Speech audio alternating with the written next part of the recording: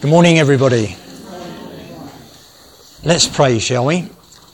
Father, we do thank you for the cross, and we do thank you for the resurrection. We thank you, Lord, that you are risen. And we do pray, Lord, that as we look at the book of James, you would help us to take up our crosses and follow you.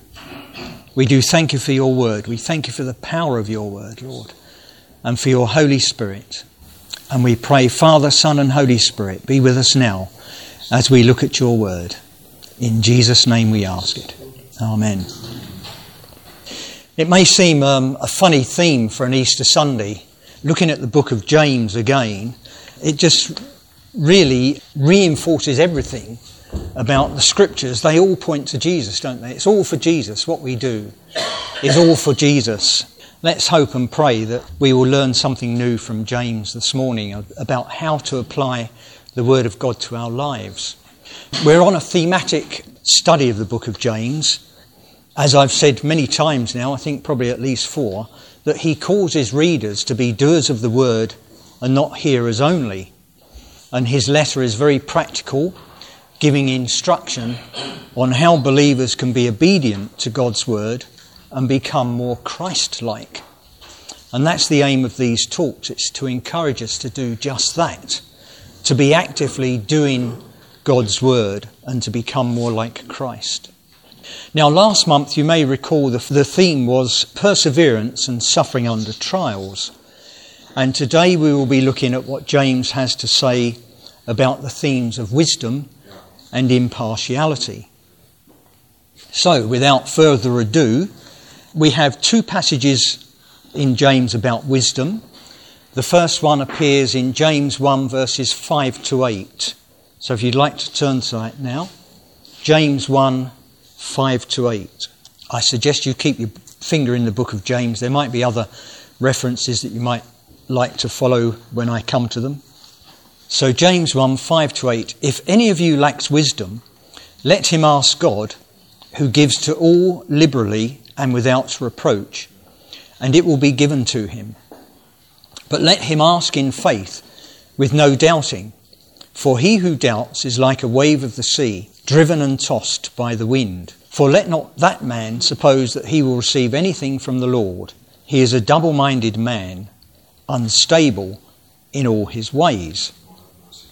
We'll read the second passage now as well, before we go into that. And you can find that in James 3, and we're looking at verses 13 to 18. James 3, 13 to 18. Who is wise and understanding among you? Let him show by good conduct that his works are done in the meekness of wisdom. But if you have bitter envy and self-seeking in your hearts, do not boast and lie against the truth. This wisdom does not descend from above, but is earthly, sensual, demonic. For where envy and self-seeking exist, confusion and every evil thing are there. But the wisdom that is from above is first pure, then peaceable, gentle, willing to yield, full of mercy and good fruits, without partiality and without hypocrisy. Now the fruit of righteousness is sown in peace by those who make peace. Okay, now we're going to be moving about between those 2 passages a little bit. But first of all, in our passage from chapter 1, wisdom is spoken of in the context of trials and testings, which we discussed in verses 2 to 4 and which we covered last month. In those verses, James was effectively saying that we need the wisdom of God to enable us to be joyful, submissive, and victorious in those trials and testings. We need the understanding and practical skill that is necessary to live the life that God calls us to and to bring glory to him. Now, before we consider this further, I want to go to the second passage, chapter 3, where we see 2 kinds of wisdom. There's heavenly wisdom, so if you turn back to 3, or God's wisdom, which is in verse 17, and there is earthly wisdom, or man's wisdom, which is in verse 15. And the 2 are completely opposite and contending one against another. So let's look at those two wisdoms before we return to chapter 1. So in verse 13, James addresses the person who is wise and understanding. The word used for wise was applied to the Jewish teacher, the scribe and the rabbi. And James may have been thinking of teachers here, as they are mentioned in chapter 3 and verse 1. The wise person has the skill of applying knowledge to the matter of practical living. This was the know-how. The person with understanding, slightly different, is the person who demonstrates that they are actually skilled in applying God's truth to practical everyday living by the very way they live their own lives. So in other words, to put that simply, we know what we ought to do and we do it. Then we are both wise and understanding. Verse 13 continues, let him show by good conduct that his works are done in meekness of wisdom. Now that meekness can also be rendered gentleness, but it is also much more. It's the opposite of arrogance and self-seeking, and is the same word found in the Beatitudes. And there'll be a few quotes from the Beatitudes. You remember I said that there's a lot of interaction between James and Jesus in the Beatitudes especially. Matthew 5:5 says, blessed are the meek, for they shall inherit the earth. Meekness is much more about accepting God's dealings with us as good, and therefore not disputing or resisting him. And this gentleness is strength and self-control empowered by the Holy Spirit. Moving on to verse 14, the if used here, this is chapter 3 verse 14 now, the if here used suggests that some of James's readers were harbouring this bitter envy and were self-seeking. And this harsh and resentful attitude towards others and a desire to gain advantage and prestige for oneself can often be fuelled by the pressures of our society today.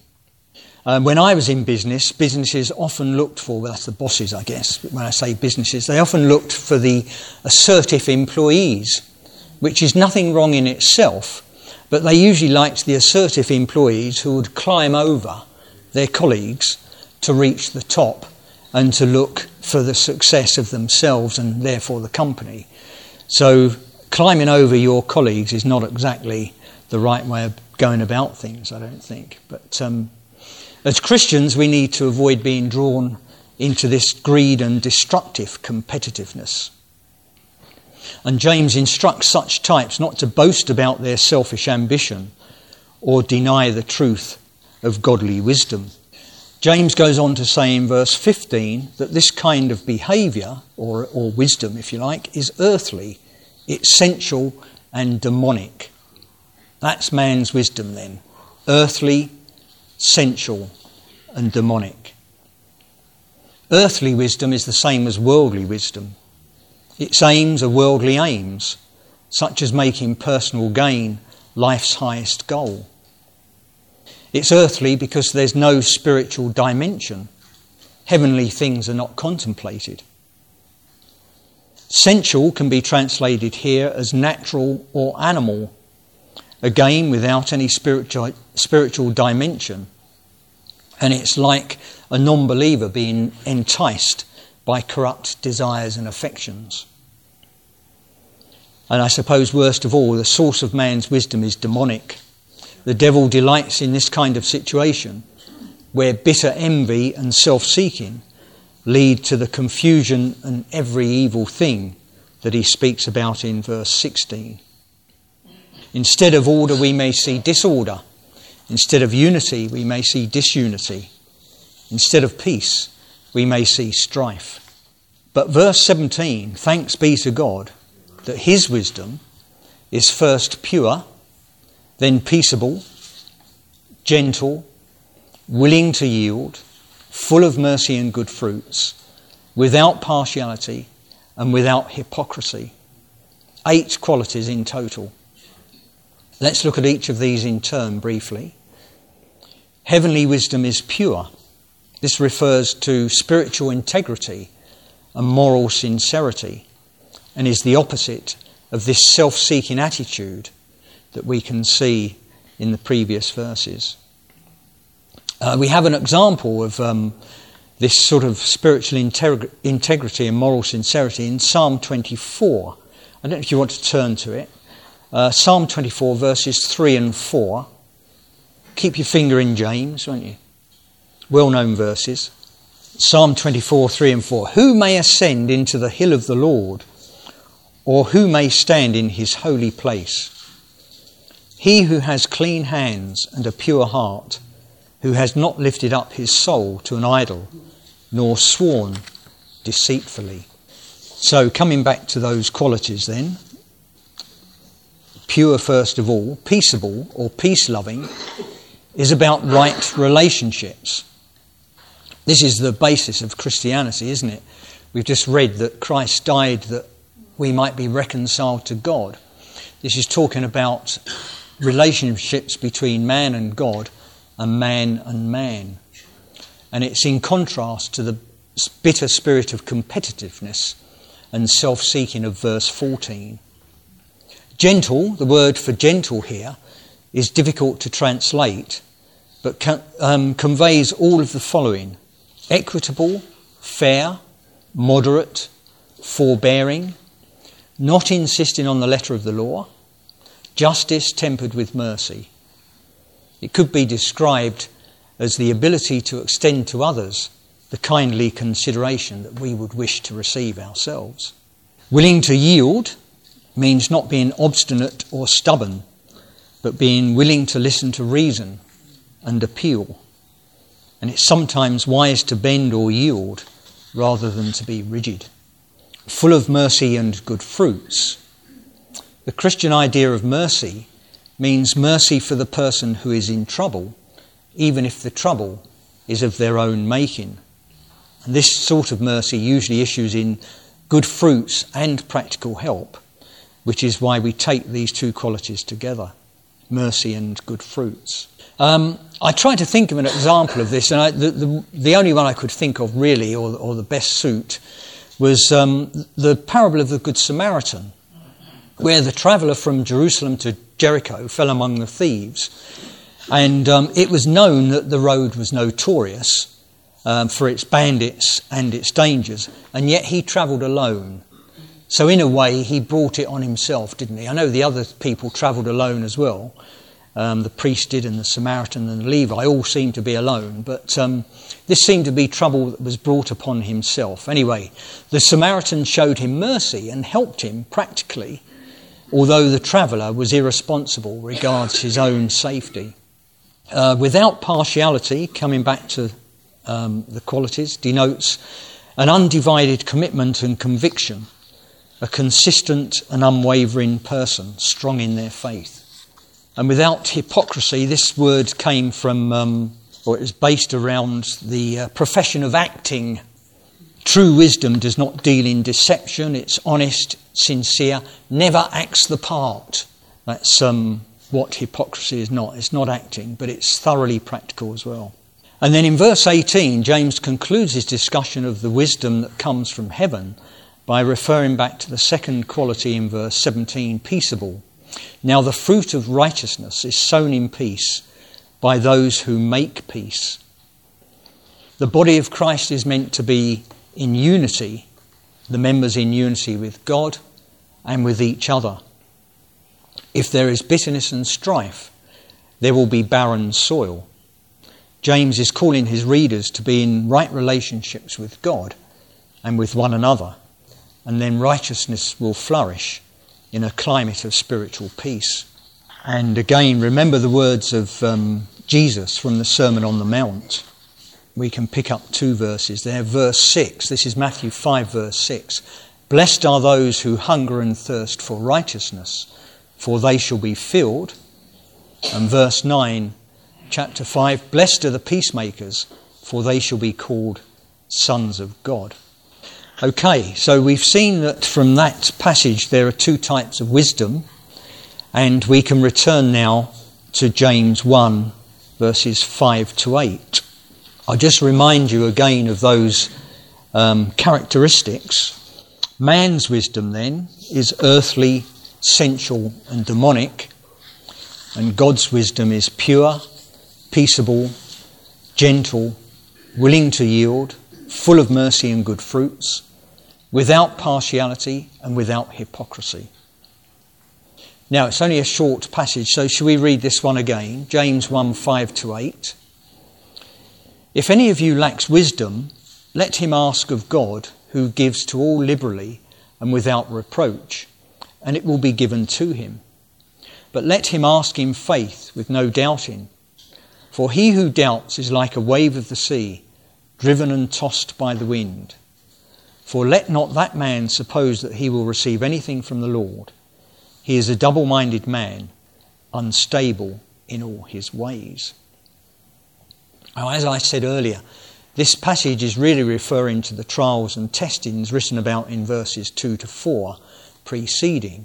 Having seen how wonderful is the wisdom of God from chapter 3, I hope that none of us are arrogant enough to consider that we have enough of God's wisdom not to desire more and more. And even if at the moment we appear to be free from trial and testing. So I don't think you have to undergo trials to seek God's wisdom. We can ask for it daily, can't we, to help us to live our lives. I'd just like to remind you of Paul's doxology in Romans 11, 33-36. Please turn to this. It's a wonderful little passage here. Romans 11, 33-36. Wasn't the praise good this morning? Makes you want to rush into Jesus' arms, doesn't it? Read this. Look at this. Romans 11, 33-36. Oh, the depth of the riches, both of the wisdom and knowledge of God. How unsearchable are his judgments and his ways past finding out. For who has known the mind of the Lord? Or who has become his counsellor? Or who has first given to him, and it shall be repaid to him? For of him and through him and to him are all things, to whom be glory forever. Amen. And we have, of course, if you like the book of Job, there's a fantastic discourse in Job, chapter 28, if you want to turn to it. I'm just going to pick out 3 very short verses. But if you want to look at it, we're looking at Job 28, the discourse on wisdom. Verse 12, Job says, "But where can wisdom be found? And where is the place of understanding?" In verse 20, he more or less repeats himself. He says, "From where then does wisdom come? And where is the place of understanding?" And then in verse 28, God answers him and he says, "And to man, God said, behold, the fear of the Lord, that is wisdom, and to depart from evil is understanding." So, after that little diversion, let's return again to James 1. Verse 5, we are told that if we lack wisdom and ask God, he will give to us liberally and without reproach. But there are conditions, which are in verse 6. Now, there's no doubt that if we're facing trials and testings, then we are more likely to call upon God in prayer for his help, guidance and sustaining power.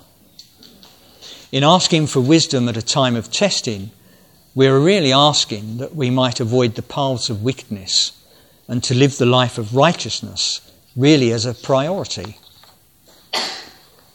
So verse 6 says that we must ask in faith and without doubting. We must have a confident trust in a sovereign God and ask believing that we shall receive what God knows is good and right for us to have. James continues in verse 6 to liken someone who doubts to a wave of the sea, driven and tossed by the wind. And in verse 7, James says that no such person suppose that they receive anything from the Lord, and adds in verse 8 that such a person is double-minded and unstable in all their ways. And the phrase double-minded man here denotes being divided between God and the world meaning the world system. Unstable in all his ways could refer not just to indecision or procrastination, but also in a moral conflict and lack of trust in God. Let us not be like this type of person, but let's ask God for his wisdom. Okay, now the next theme is impartiality. Am I going too fast? No? Good. Okay, right. The next theme is impartiality, and we have two passages again. The first one is James 1, verses 9 to 11. So we'll read these now. Let the lowly brother glory in his exaltation, but the rich in his humiliation. Because as a flower of the field he will pass away. For no sooner has the sun risen with a burning heat than it withers the grass, its flower falls, and its beautiful appearance perishes. So the rich man also will fade away in his pursuits.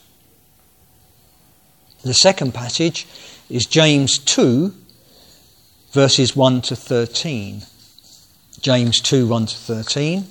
My brethren, do not hold the faith of our Lord Jesus Christ, the Lord of glory, with partiality. For if there should come into your assembly a man with gold rings in fine apparel, and there should also come in a poor man in filthy clothes, and you pay attention to the one wearing the fine clothes, and say to him, you sit here in a good place, and say to the poor man, you stand there, or sit here at my footstool.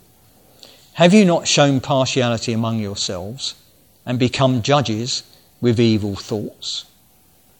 Listen, my beloved brethren, has God not chosen the poor of this world to be rich in faith and heirs of the kingdom which he promised to those who love him? But you have dishonoured the poor man. Do not the rich oppress you and drag you into the courts? Do they not blaspheme that noble name by which you are called? If you really fulfill the royal law according to Scripture, you shall love your neighbour as yourself. You do well. But if you show partiality, you commit sin and are convicted by the law as transgressors. For whoever shall keep the whole law and yet stumble in one point, he is guilty of all. For he who said, do not commit adultery, also said, do not murder. Now if you do not commit adultery, but you do murder, you have become a transgressor of the law. So speak and so do, as those who will be judged by the law of liberty. For judgment is without mercy to the one who has shown no mercy. Mercy triumphs over judgment. Now, although both of these passages talk about the rich and the poor, we must remember that in the widest sense, God is no respecter of persons. Christ died for all, regardless of colour, creed, rich or poor, wise or not so wise. He offers salvation and eternal life to all who believe in him as God's Son and follows his commands. We therefore need to be careful of any distinctions that we may make between people and avoid showing favouritism to any particular type or group of people. Now let's look at the first passage, James 1, 9 to 11. There are 2 points which we need to bear in mind before we look at the detail. The first is that this passage is possibly a continuation again of the theme of persevering and suffering under trial. This theme appears both before and after those verses 9 to 11 that we're looking at now, but I believe again that these verses can stand alone. They have something to teach us regardless of what's going on around us, if you like.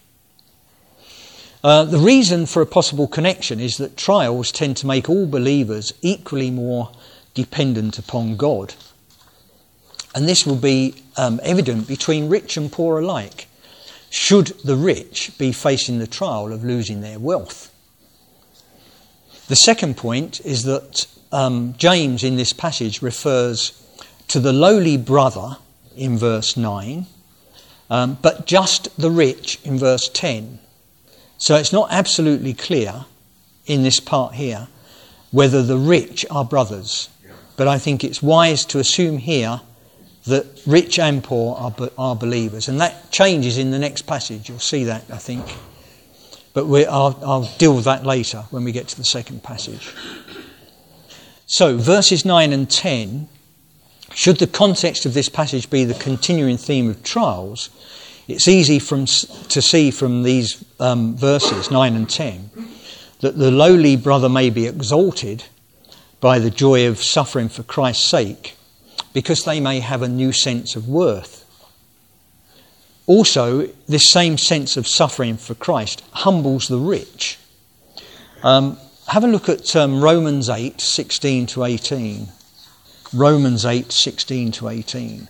Another fabulous passage from Paul. He says, "The Spirit himself bears witness with our spirit that we are children of God. And if children, then heirs, heirs of God and joint heirs with Christ. If indeed we suffer with him, that we may also be glorified together. For I consider that the sufferings of this present time are not worthy to be compared with the glory which shall be revealed in us." So there's enough reason for rich and poor alike to rejoice in genuine peace and contentment when they depend upon the true riches of God's grace. We're all heirs, and our money or our possessions really don't mean much, do they? So coming back to James again, verse 11, James gives us an illustration from the nature of a Palestinian summer. And this little part is almost word for word what you can read in Isaiah 40, verses 6 to 8. If it looks familiar, that's where you can find it. The beautiful blossoms of the field quickly wither and burn from the scorching winds blowing in from the desert. And just like the flower of the field, the rich man will fade away while he goes about his business or his pursuits. This highlights the fact that we should never depend upon material possessions. Okay, now we move on to the second passage then, chapter 2, verses 1 to 13. And I'll mention that infamous verse again. In the previous passage to this one that we're about to look at, chapter 2, 1 to 13, James exhorts his readers to be doers of the word and not hearers only, deceiving yourselves. Then chapter 2, verses 1 to 13, is one of several passages which follow that exhortation and give examples of applying the truth of God's word to various aspects of life. So James begins this passage then by saying that partiality or discrimination will violate the truth of God's word. Peter learned this lesson, you may remember, in the vision of the sheet, which was bearing clean and unclean animals. That's in Acts 10. And in Acts 10:34, you don't need to turn there, when Peter was preaching the gospel to the Gentiles in Cornelius' house, it says, "Then Peter opened his mouth and said, 'In truth I perceive that God shows no partiality, but every nation who ever fears him and works righteousness is accepted by him.'" And there are various, I've got at least another 3 quotes.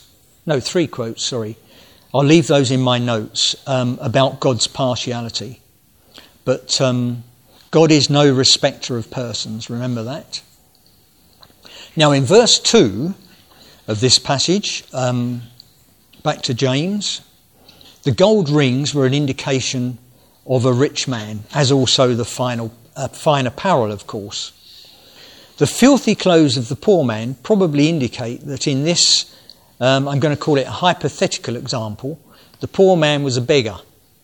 In verse 3, the rich man is given special attention and given a good seat, while the poor man is told to stand or sit on the floor. The basis for showing favour is on outward appearances and is obviously wrong. And those acting in this way become judges with evil thoughts, we're told in verse 4. In verses 5 to 7, James reminds his readers that the early church consisted mainly of poorer people with few from the wealthy and ruling classes. However, the poor in the eyes of the world were rich in faith and heirs of the kingdom, which he promised to those who love him, verse 5. We must remember, or not misunderstand what James is saying here, though, and remember that God does not show favouritism at all. Now, James is not saying all poor people are rich in faith, and he's not saying that all rich people are excluded from the kingdom. That's obvious, or from salvation. That's obvious. I tried to look for a good example, and I think the best example is probably in Mark's Gospel, the rich young ruler that goes to Jesus. And this is Mark 10. Jesus indicated that those who have riches find it very difficult to enter God's kingdom. But it's not impossible, is it? But not all the rich are excluded from salvation. Not all the poor are automatically included. Now, verse 6, if the previous verses were a hypothetical example, I think verse 6 could take us back to reality from hypothesis. It could be that the church had actually dishonoured their poor. And this is where we need to understand who the rich are. I think they're probably non-believers, the ones that are referred to in verses 6 and 7.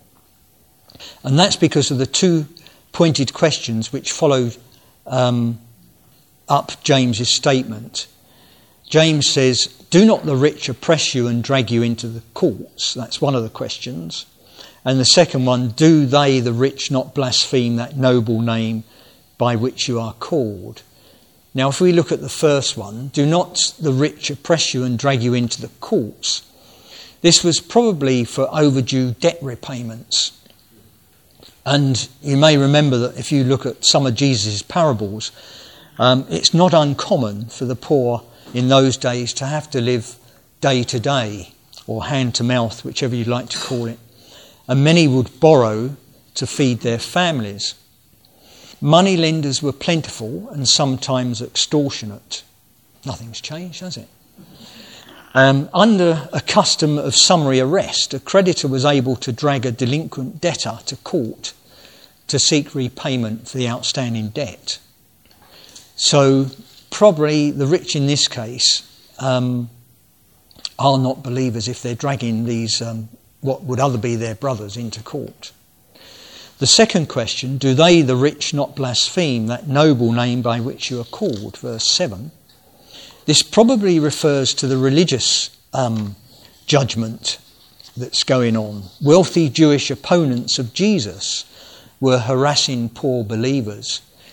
And I turn to Jesus' words from John 16, verses 2 and 3. I don't know if you want to turn to it, very short verses. "They will put you out of the synagogues. Yes, the time is coming that whoever kills you will think that he offers God's service. And these things they will do to you because they have not known the Father nor me." That's the best I can do for you on that one, I think. So, moving on, verses 8 to 11, slight change of theme here. James reminds his readers of the royal law, or the law which is the summation of all laws governing human relationships. And don't look at it now, but Matthew 22, 36 to 40 is the passage you want to refer to there. Jesus' words. "If the people show partiality, they have committed a sin and are guilty, just as if they had committed adultery or murder. Now, God's law is a basic unity that requires perfect love of him and our neighbours. So what James is saying is if we break one commandment, we break the whole law. And James exhorts us and warns us in verse 12 to so speak and so do as those who will be judged by the law of liberty. As believers in Jesus, we're not governed by external rules and regulations, but as born-again Christians, indwelt by God's Holy Spirit, we're governed by the inner compulsion to love, well, we hope we are, the law of liberty. And I think this is a good verse or verses to look up. Paul's words to the Corinthian church in 2 Corinthians 5, 14 and 15. This whole passage is about new creations and reconciliation, isn't it? But have a look at that. 2 Corinthians 5:14 and 15. For the love of Christ compels us, because we judge thus, that if one died for all, then all died. And he died for all, that those who live should no longer live for themselves, but for him who died for them and rose again. Praise the Lord. We will face a day of judgment, and in verse 13 James reminds us that only those who show mercy will find mercy. And again we have a reference, if you like, to the Beatitudes, Matthew 5:7. Blessed are the merciful, for they shall obtain mercy. So by ending this passage with the words, mercy triumphs over judgment, James indicates that on the day of judgment, the person who has shown mercy will find that they have received God's mercy. So in conclusion, let's summarise the lessons from looking at the themes of wisdom and impartiality. Let's remember that there's man's wisdom and God's wisdom. If we lack wisdom and ask God, he will give liberally to all who ask in faith. Let us not doubt God and his goodness, or be double-minded, with one foot in God's kingdom and the other foot in the world. With regards to impartiality, let's remember that Jesus died for all and desires all men to be saved and come to the knowledge of the truth. That's 1 Timothy 2:4. Let us always be humble before God, regardless of our status in the eyes of the world, whether rich or poor. Let us love God with all our heart, mind, soul and strength. But let us also love our neighbour as ourselves. And let us always show mercy to others, that we may receive God's mercy. Let's pray. Father, we do thank you again for your word. We thank you, Lord, for your Holy Spirit who enlightens the Scriptures to us. We do pray, Lord, that you would make us a unified body in this place. Lord, that we might live in peace and show your righteousness to the world. We do thank you, Lord, for this day especially, and for being able to remember that you are risen, you are with the living, and that we are just a prayer away. We thank you, Lord Jesus, that you are with us. We thank you for your Spirit. And may the grace of our Lord Jesus Christ, the love of God, and the fellowship of the Holy Spirit be with us all and remain with us always. Amen.